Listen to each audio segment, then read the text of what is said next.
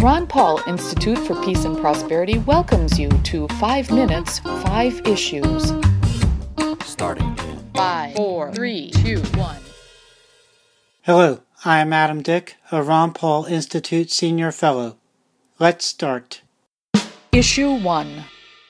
Last week, President Donald Trump posted on Twitter a comment critical of a bill scheduled for a United States House of Representatives vote later in the day.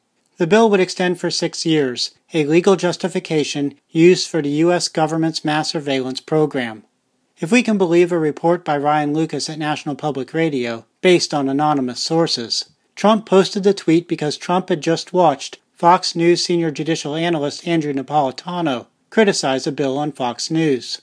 Lucas further writes that it took an emergency meeting of Trump with Central Intelligence Agency Director Mike Pompeo, Director of National Intelligence Daniel Coats, National Security Advisor H.R. McMaster, White House Chief of Staff John Kelly, and House Speaker Paul Ryan to coach Trump to then quickly send out a new tweet supportive of the bill.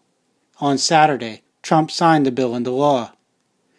Between winning the presidential election and taking office, Trump met with Napolitano at least twice, largely to discuss potential Supreme Court nominations. It is good news if Trump is considering Napolitano's commentary regarding protecting liberty in America.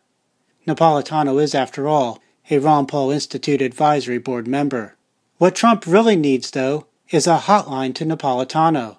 Then, Trump could seek any time a rebuttal to the anti-liberty proposals of the people around him. Issue 2. Adam Gelb and Jacob Denny of Pew Charitable Trust wrote Tuesday regarding reductions in crime and imprisonment rates in America from the year 2008 to 2016. They note that after peaking in 2008, the nation's imprisonment rate fell 11% over 8 years, reaching its lowest level since 1997, while the combined national violent and property crime rate dropped 23%. Focusing on state governments, Gelb and Denny write that since 2008, 36 states reduced their imprisonment rates, including declines of 15% or more in 20 states from diverse regions of the country. Issue 3.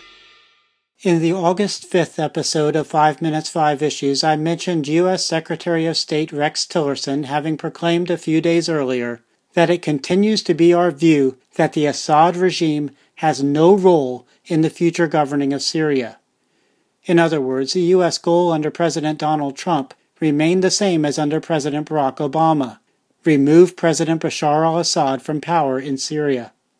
Much has changed in Syria since August, but this U.S. goal persists. Speaking Wednesday at the Hoover Institution, Tillerson said the U.S. government is seeking a stable, unified, independent Syria under post-Assad leadership. Issue 4.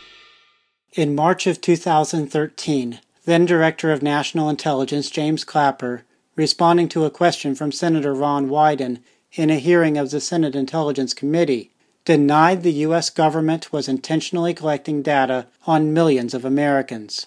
About 3 months later, stories based on revelations from Edward Snowden began describing the U.S. government's mass surveillance program, showing Clapper's declaration was false. Clapper, who continued on as Director of National Intelligence for several more years, has suffered no punishment for his false answer.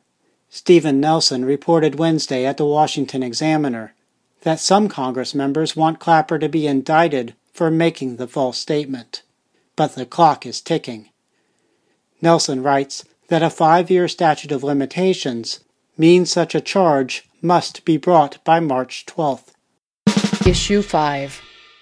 Jeff Cox reported Friday at CNBC that investors looking to get a piece of the latest market surge poured cash into stock funds at the highest pace ever during the past 4 weeks. We'll see how that works out.